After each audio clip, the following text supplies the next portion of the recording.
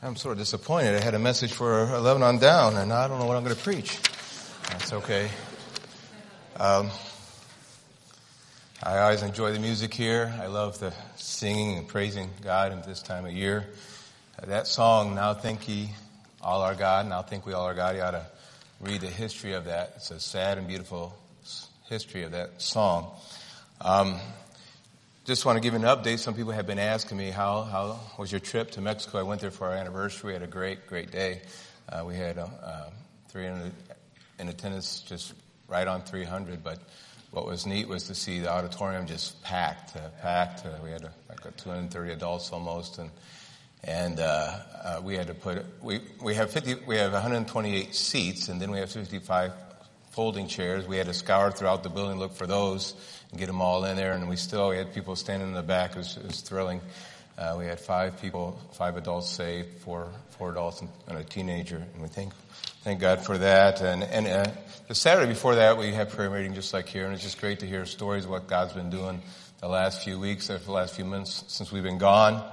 I was able to baptize a man named Marco that was saved in my absence. Now he's putting his kid, I think, this week in the Christian school. And so we're excited about that. And then a family named Moises, they joined the church. They're from the mission that we started a year ago by the airport. And he was already saved, but they were just basically floating in their Christian life. And they got excited through our church, through attending the mission there. And now they go out soul winning every Wednesday when we have Wednesday soul winning for the mission. And he and his wife and 2 teenage daughters. And it's just a thrill to see them now members of our church.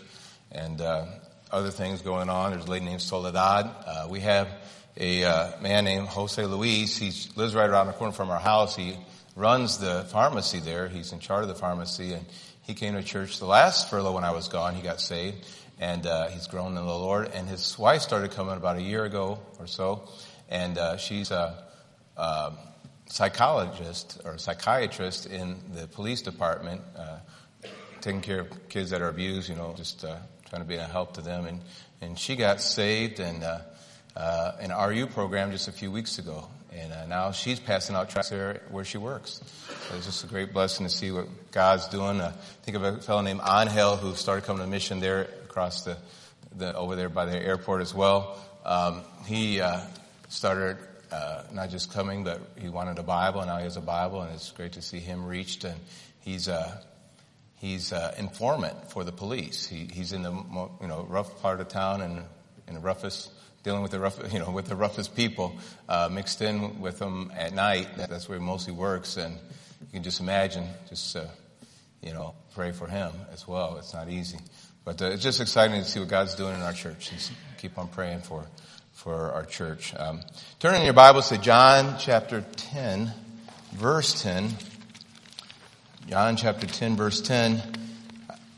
God gave me this message, laid on my heart to preach this message a few months ago when I was asked to preach it. And then I realized, we're coming close to Thanksgiving. Maybe I need to change my message to a Thanksgiving message, because I love preaching on Thanksgiving. I just love it.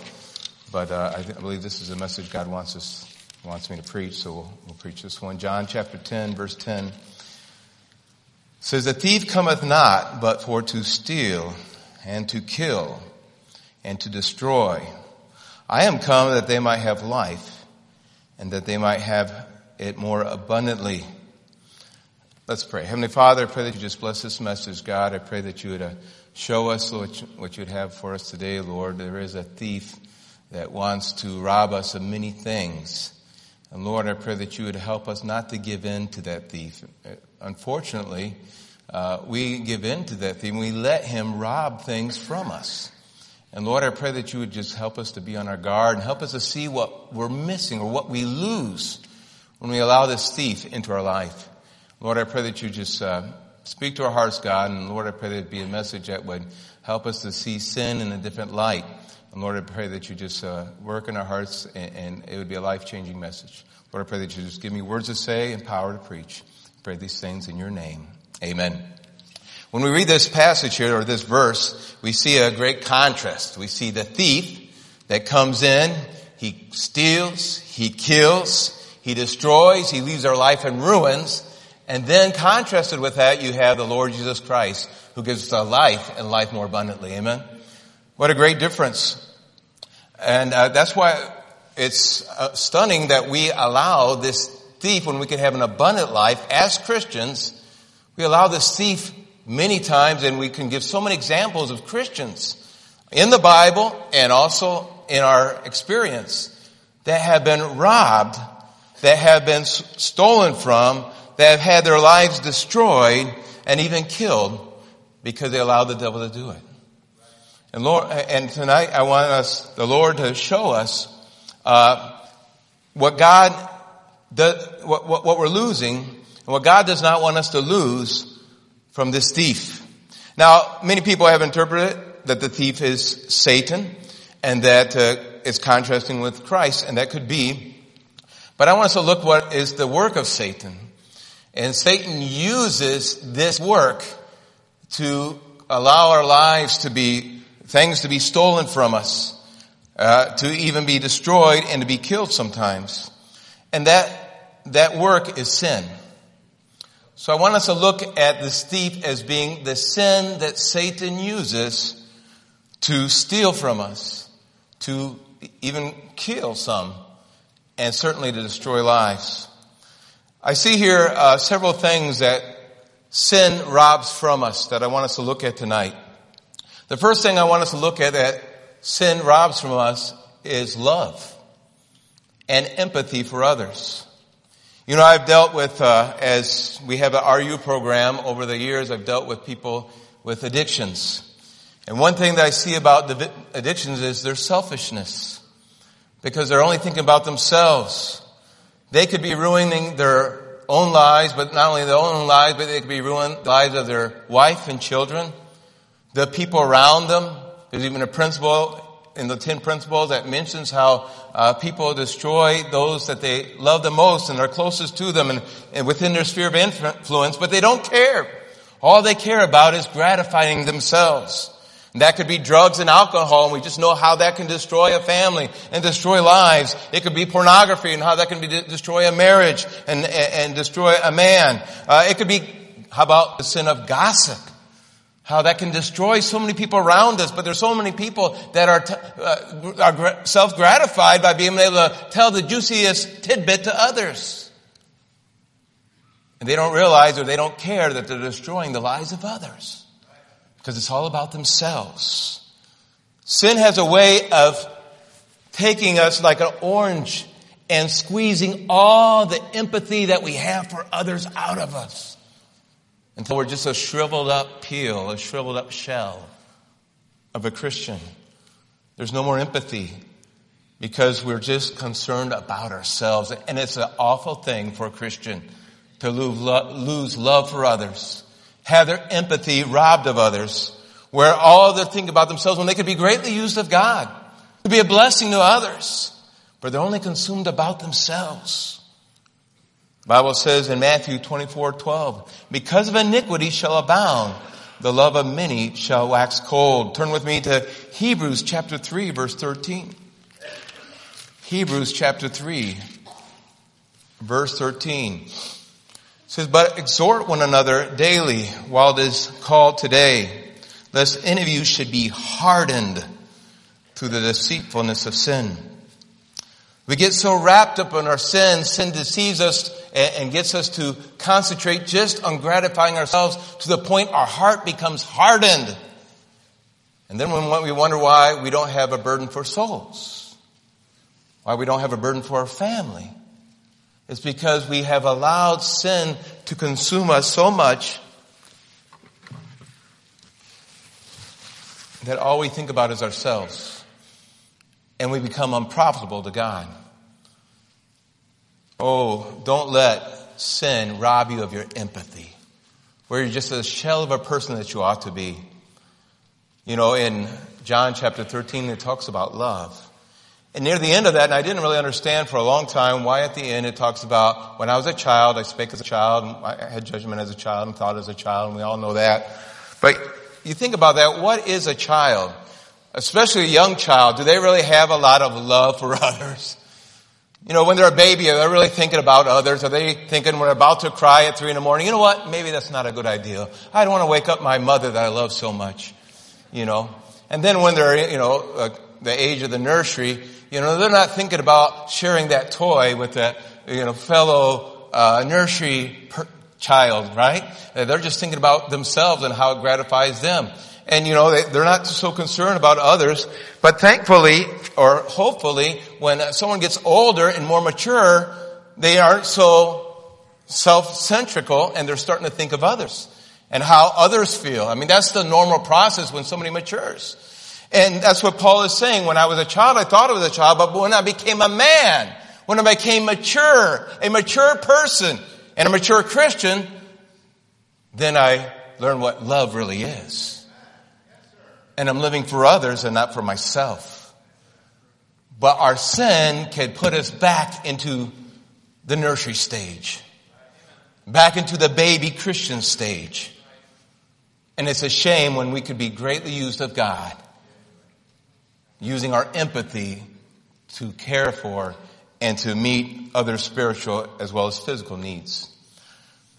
Another thing that sin, the thief, steals from Christian hearts, and if that's the message, if you need a title, Sin, the Thief That Steals from Christian Hearts.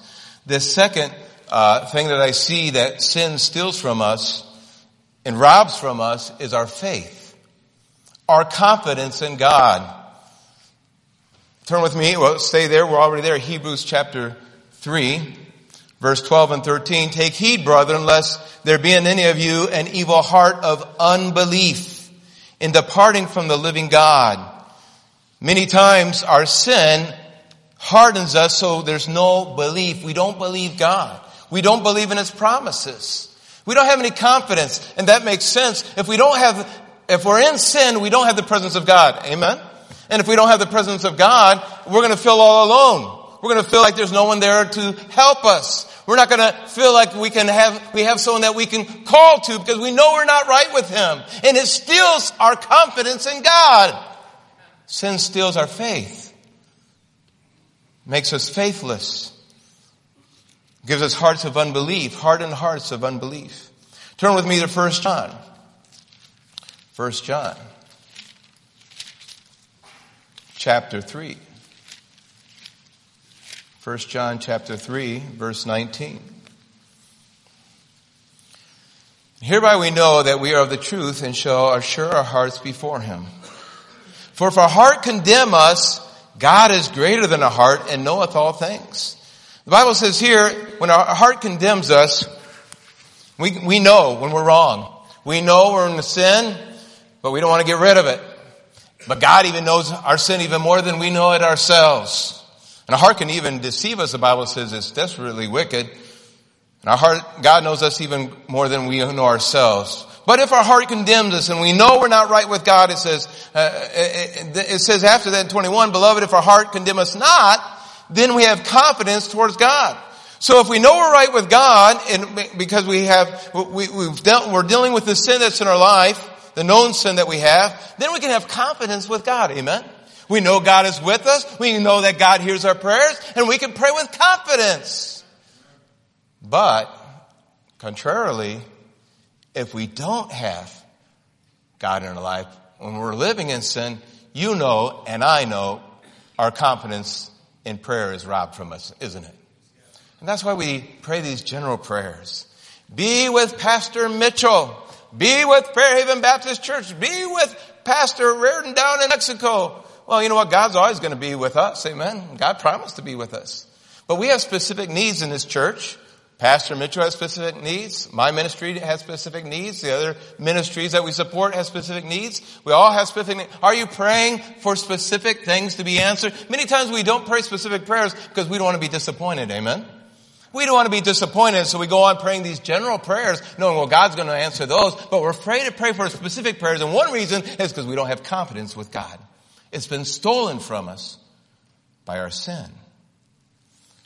The Bible promises here, what a great promise. It says here, And whatsoever we ask, we receive of him because we keep his commandments. God says, I'm going to give you whatever you ask. You just ask me and I'll give it to you. But there's a clause there, there's a condition, because we keep his commandments and do those things that are pleasing in his sight. But we know when we're not keeping his commandments. We know when we're not pleasing him in his sight. And that's why we don't have the confidence to pray and expect to get what we ask for. We lose that great confidence that we can have in prayer and be greatly used of God in prayer. And Satan knows that, and that's why he wants to steal from us our confidence, so that we don't pray as we ought to pray, because he's afraid of people who pray with confidence. Another thing that sin steals from us is our joy. Turn with me to Genesis chapter 3. Oh, how Eve was deceived. But she's just like us. She thought, and she was deceived by Satan in thinking, that fruit is what would give her joy, happiness. And when the woman saw that the tree was good for food, verse 6, and then it was pleasant to the eyes and a tree to be desired to make one wise. That she was told a lie, that she was going to be like God. She was going to be wise. And she saw that it was pleasant to the eyes. She just said, I can't. How can I not pass up this opportunity? She took of the fruit thereof and did eat, and gave also to her husband with her, and he did eat. And isn't that like us so many times? Satan has us duped into thinking, you've got to do it. You're going to miss something if you don't do it. You're going to miss some pleasure there. You're going to miss some happiness there. And there is pleasure in it, but it's fleeting. But that's the other side of the coin he doesn't tell you about. That afterwards there's guilt. And afterwards there's shame. And our joy is stolen from us. That's what happened here. She was all ready to get some pleasure. She was all ready to have some fleeting happiness. But the eyes of them both were opened. They knew they were naked. They sewed fig leaves together and made themselves aprons because of their shame. And they heard the voice of the Lord God walking in the garden in the cool of the day, and Adam and Eve hid themselves from the presence of the Lord God amongst the trees of the garden. And the Lord God called unto Adam and said unto him, the first sad words of the Bible, where art thou? Where are they? They were hiding. That's why the Bible says later on in Romans chapter 3, there's none that seeketh after God, because we run away from God when we're in our sin. We hide from God. And where's joy in that? There's only joy in the presence of God, not hiding from God. Maybe you're a person here that's hiding from God because of your sin. You haven't had devotions in weeks because there's sin in your heart, because you're hiding from God. You're miserable when you come to the church service. And you should be miserable if you're in sin. Amen? Oh, how our joy is stolen. How we can be so deceived. And there's so many people. I've known so many people. I've known them in our church. I'm sure people in this church. They have no joy. They're Christians. They're almost as if, it's not even worth it being a Christian. I'm so miserable. But it's their own fault. The Bible says in Psalm 32.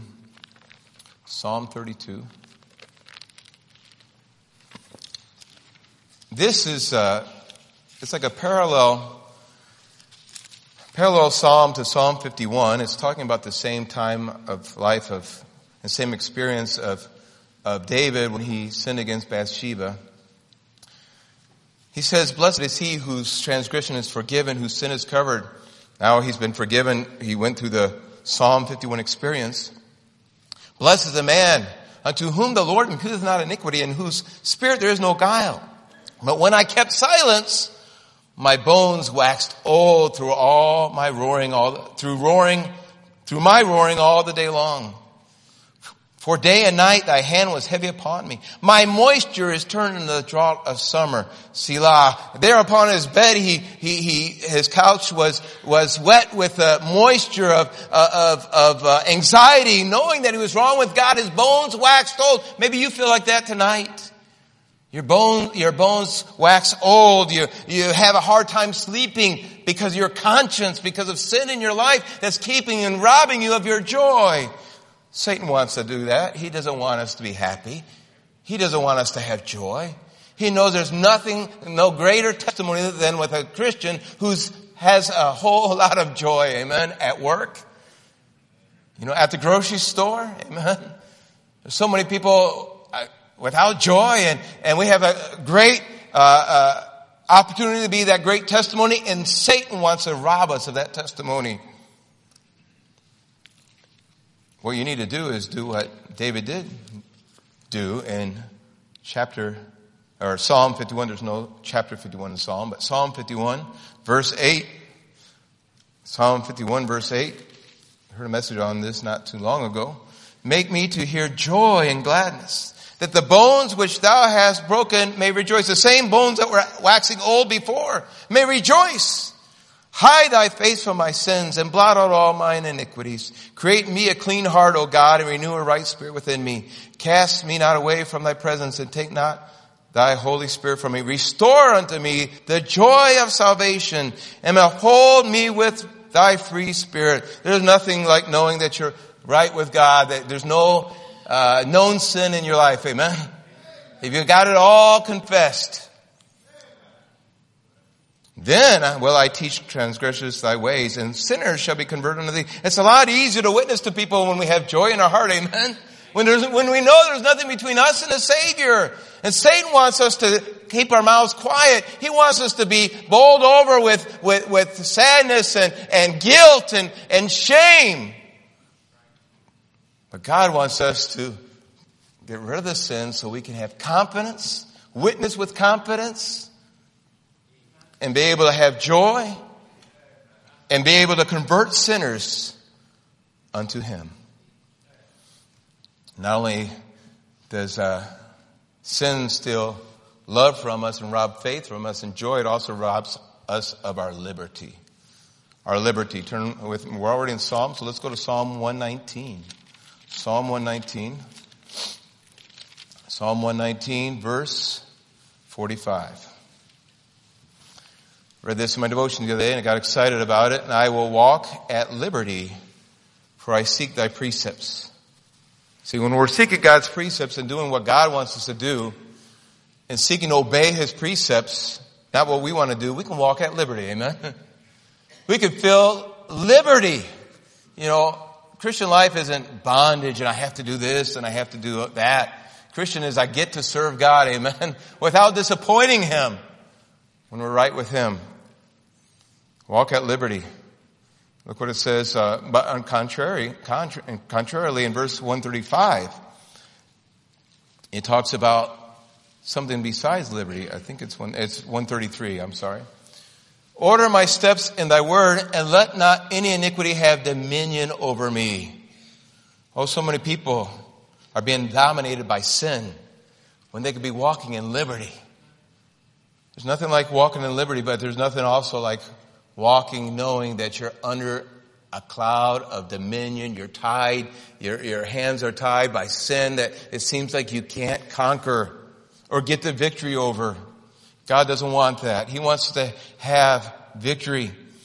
But when we play with sin, that's what happens.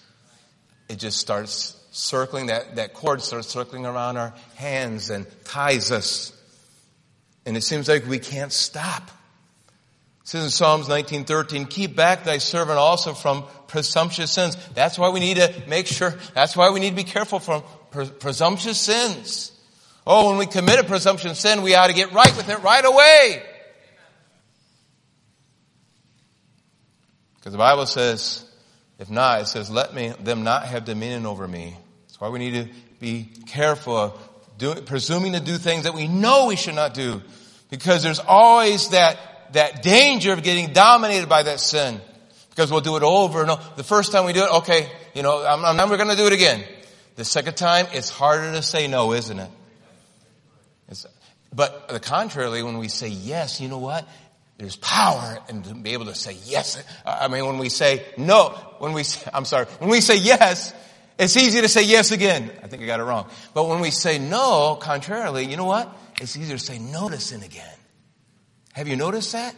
You have more power to say no the second time, and the third time, and the fourth time. But contrarily, if we give into it, okay, that's the last time, it's easier to say yes again. And yes, because we're being dominated by it. David continued to say, then shall I be upright, and I shall be innocent from the great transgression. The problem is, we get dominated by it until it becomes the great transition from which we can never pull ourselves back again.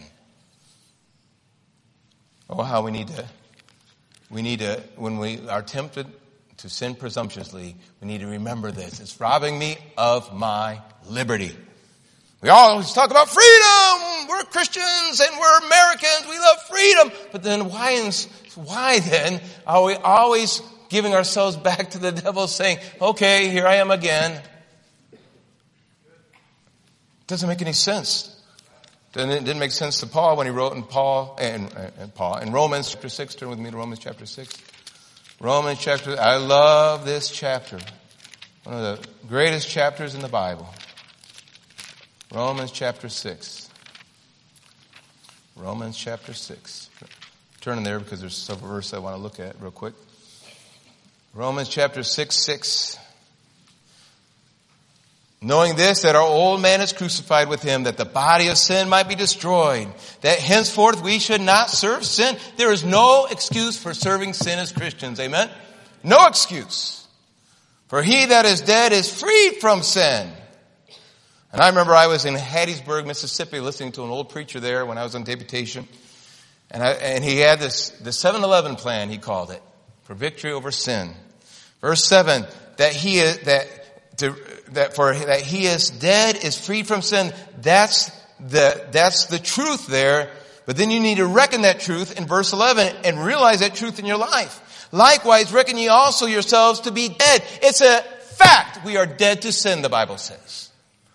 But in experience, we say, but I'm not dead to sin, because we haven't reckoned ourselves dead to sin. Realize that God has cut off the Bible says he's crucified the old man. The body of sin might be destroyed or rendered inoperative. And if we go into sin, it's because we have decided to do it. Doesn't have to be that way. Reckon ye also yourselves to be dead indeed unto sin, but alive unto God through Jesus Christ our Lord. And that's where the liberty comes. Let not your sin reign in your mortal body. Don't let it reign in your mortal body. Say no to the power of God, that ye should obey it in the lust thereof.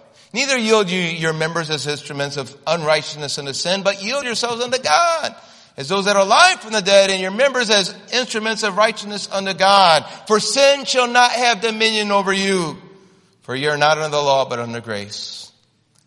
Oh, yield yourself unto God, that he may not have dominion, the devil may not, and the sin may not have dominion over you. That's a promise from God, amen? It's a promise from God. He wants to give us victory over sin. Verse 16. Know ye not that to whom ye yield yourselves servants to obey, his servants ye are to whom ye obey, whether sin unto death or obedience unto righteousness? This implies choice. Okay, we don't have to sin. We decide to sin. We give in to sin. The unsaved man, he has no choice, but we have a choice. 18 and 19, being then made free from sin, ye become the servants of righteousness. I seek after the manner of men because of the infirmity of your flesh. For as ye have yielded your members as servants to uncleanness and to iniquity unto iniquity, even so now yield your members servants to righteousness unto holiness. Oh, if we would bring two people here on either side of me, if you would have on one side the servant of sin, and on the other side the servant of God, what a great difference you can see just in their face. Amen. And their happiness or their misery. And then we would say, how in the world do I let myself become a servant of sin? Satan is a cruel taskmaster, while our God is a loving master. Why? Oh, why would we want to be a servant of Satan and sin when we don't have to? Sin has a way of robbing us of our liberty. Then last of all, sin has a way of robbing us of our power. Turn with me to 2 Timothy chapter 2. Oh, God wants to give every person here power. Everyone.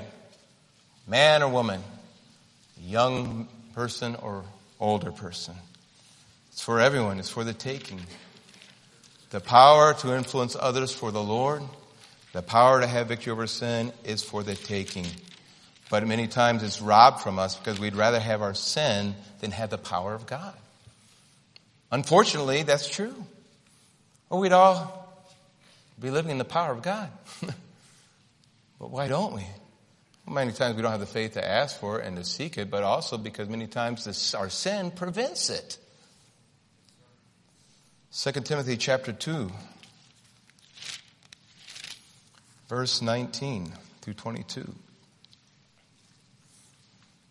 Nevertheless, the foundation of God standeth sure, having this seal, the Lord knoweth them that are his. And let everyone that nameth the name of Christ depart from iniquity. Why should we depart from iniquity? Because we're losing something wonderful when we don't. And that's what we see in the next two verses. But in a great house there are not only vessels of gold and of silver, but also of wood and of earth. And some to honor and some to dishonor.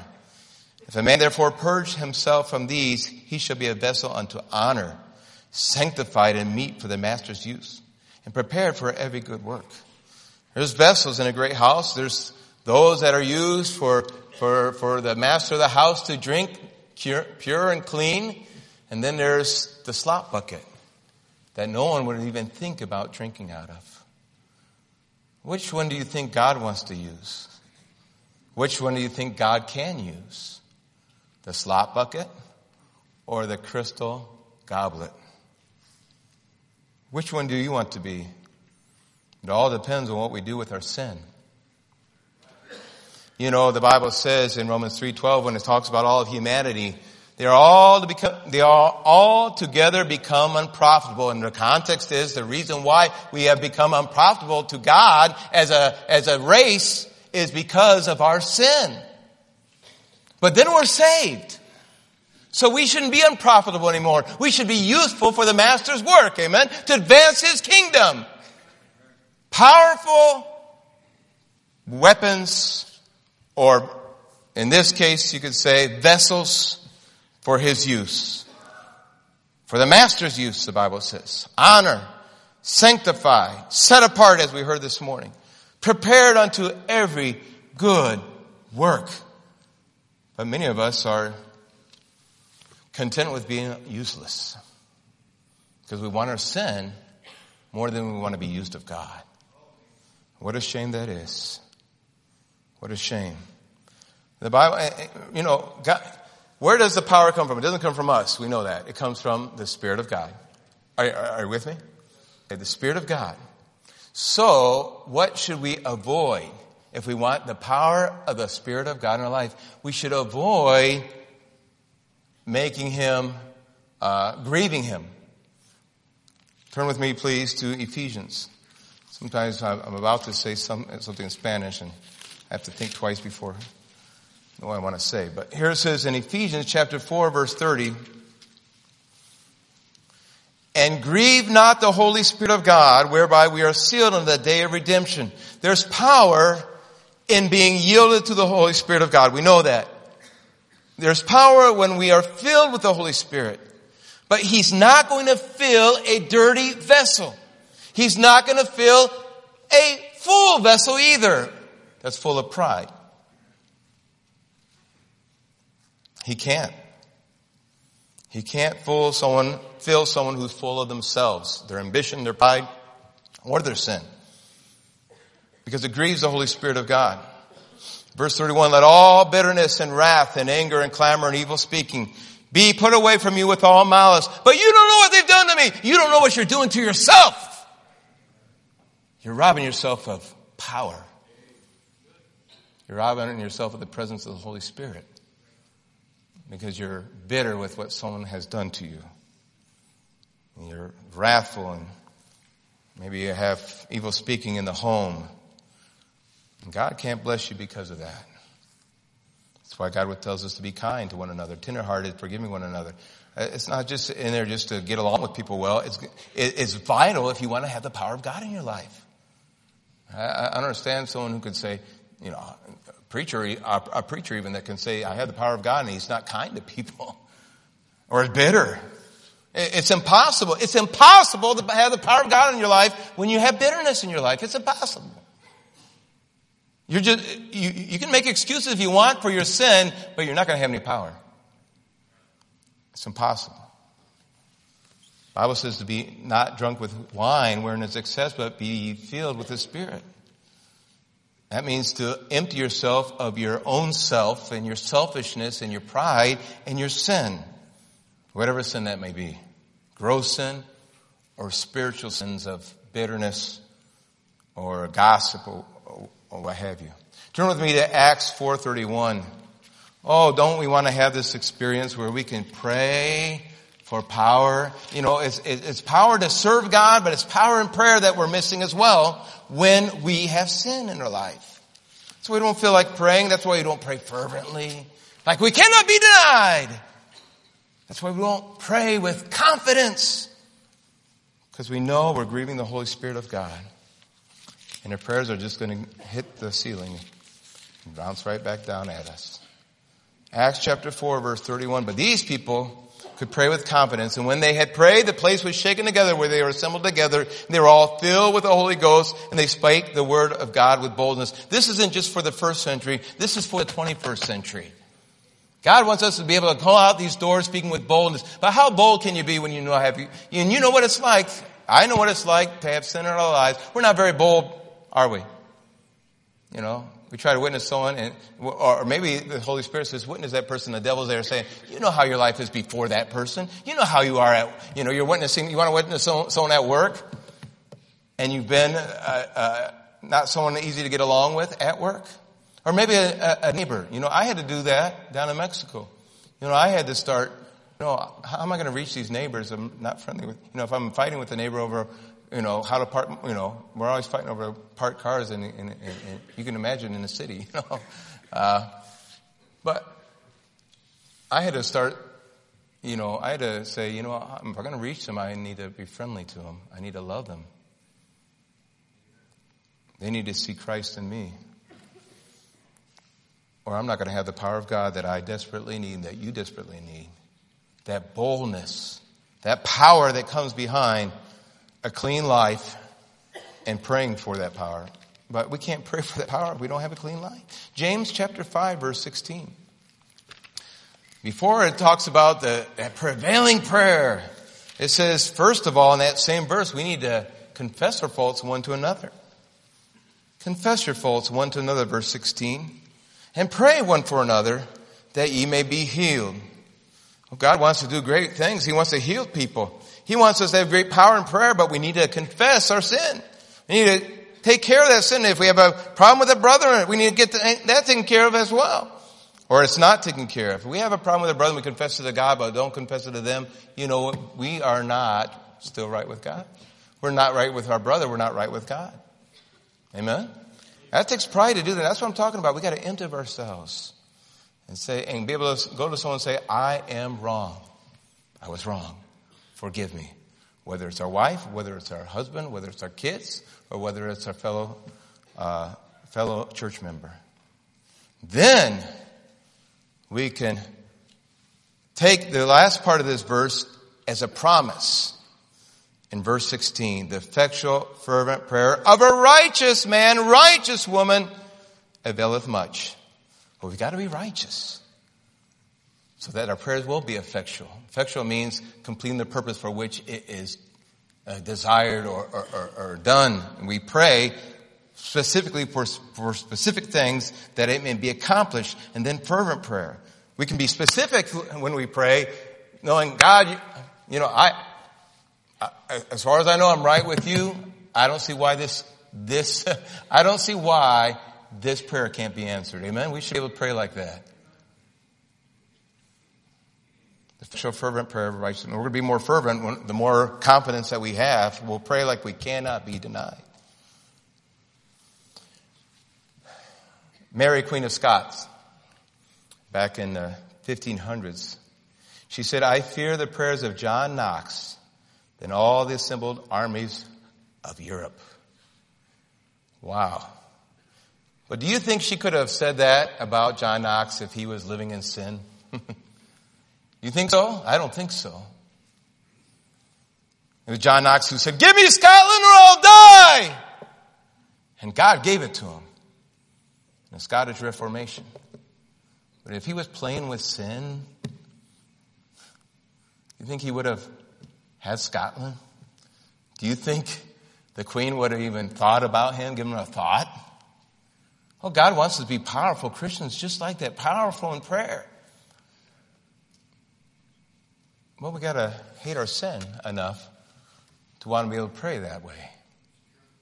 We've got to get rid of our sin. Because sin robs us from our power to witness, our power to pray. So in conclusion, Christ came. The devil comes to steal. The devil comes to steal. But thankfully, Christ came to destroy the works of the devil in us. Amen? 1 John 3:8. Love this verse. Love this verse. 1 John 3:8. He that committeth sin is of the devil.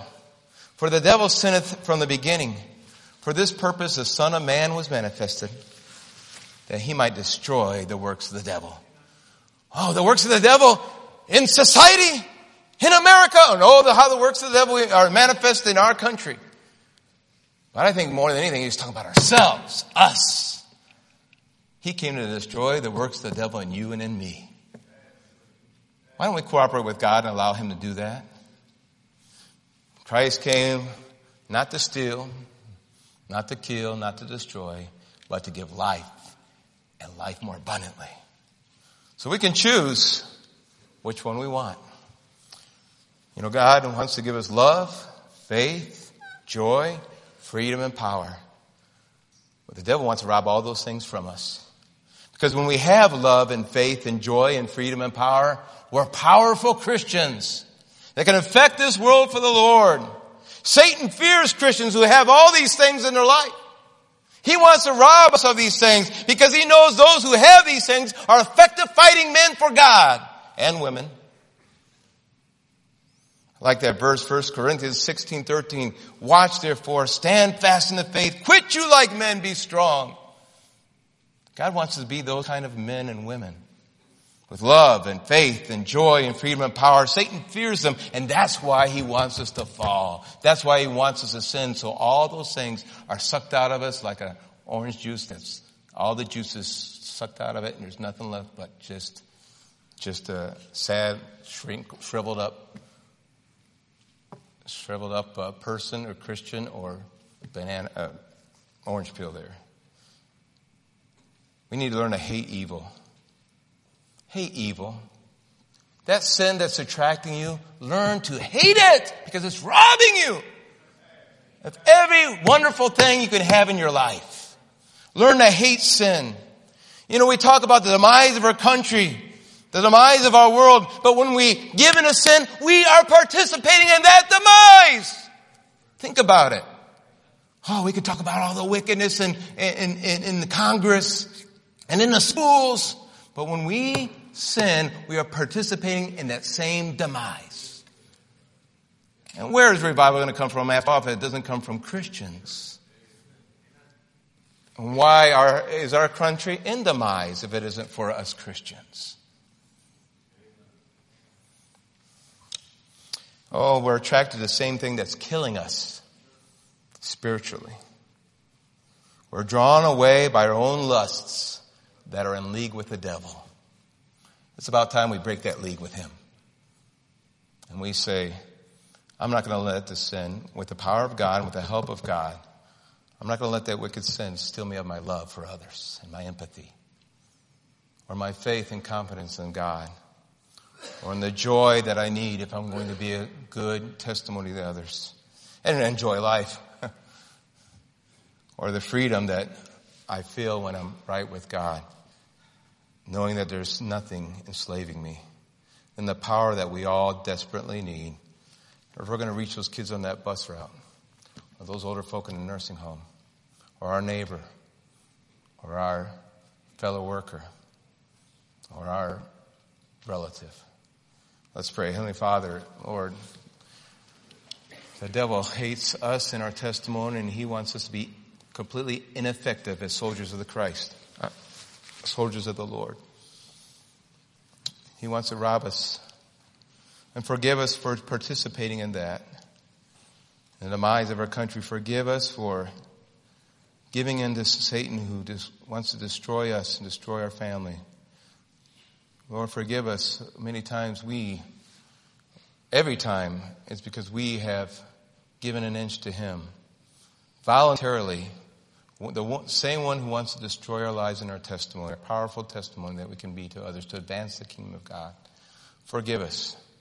Lord, I pray that some of us would think about their own lives. We'd think about our own lives.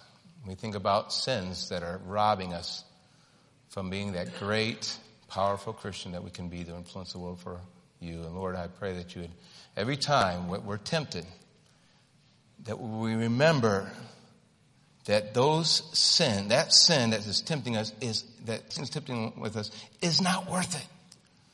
It's not worth it. That we remember Eve, that it's not worth what we lose. Oh Lord, I pray that you would speak to people's hearts tonight. I pray these things in your name. Amen. With heads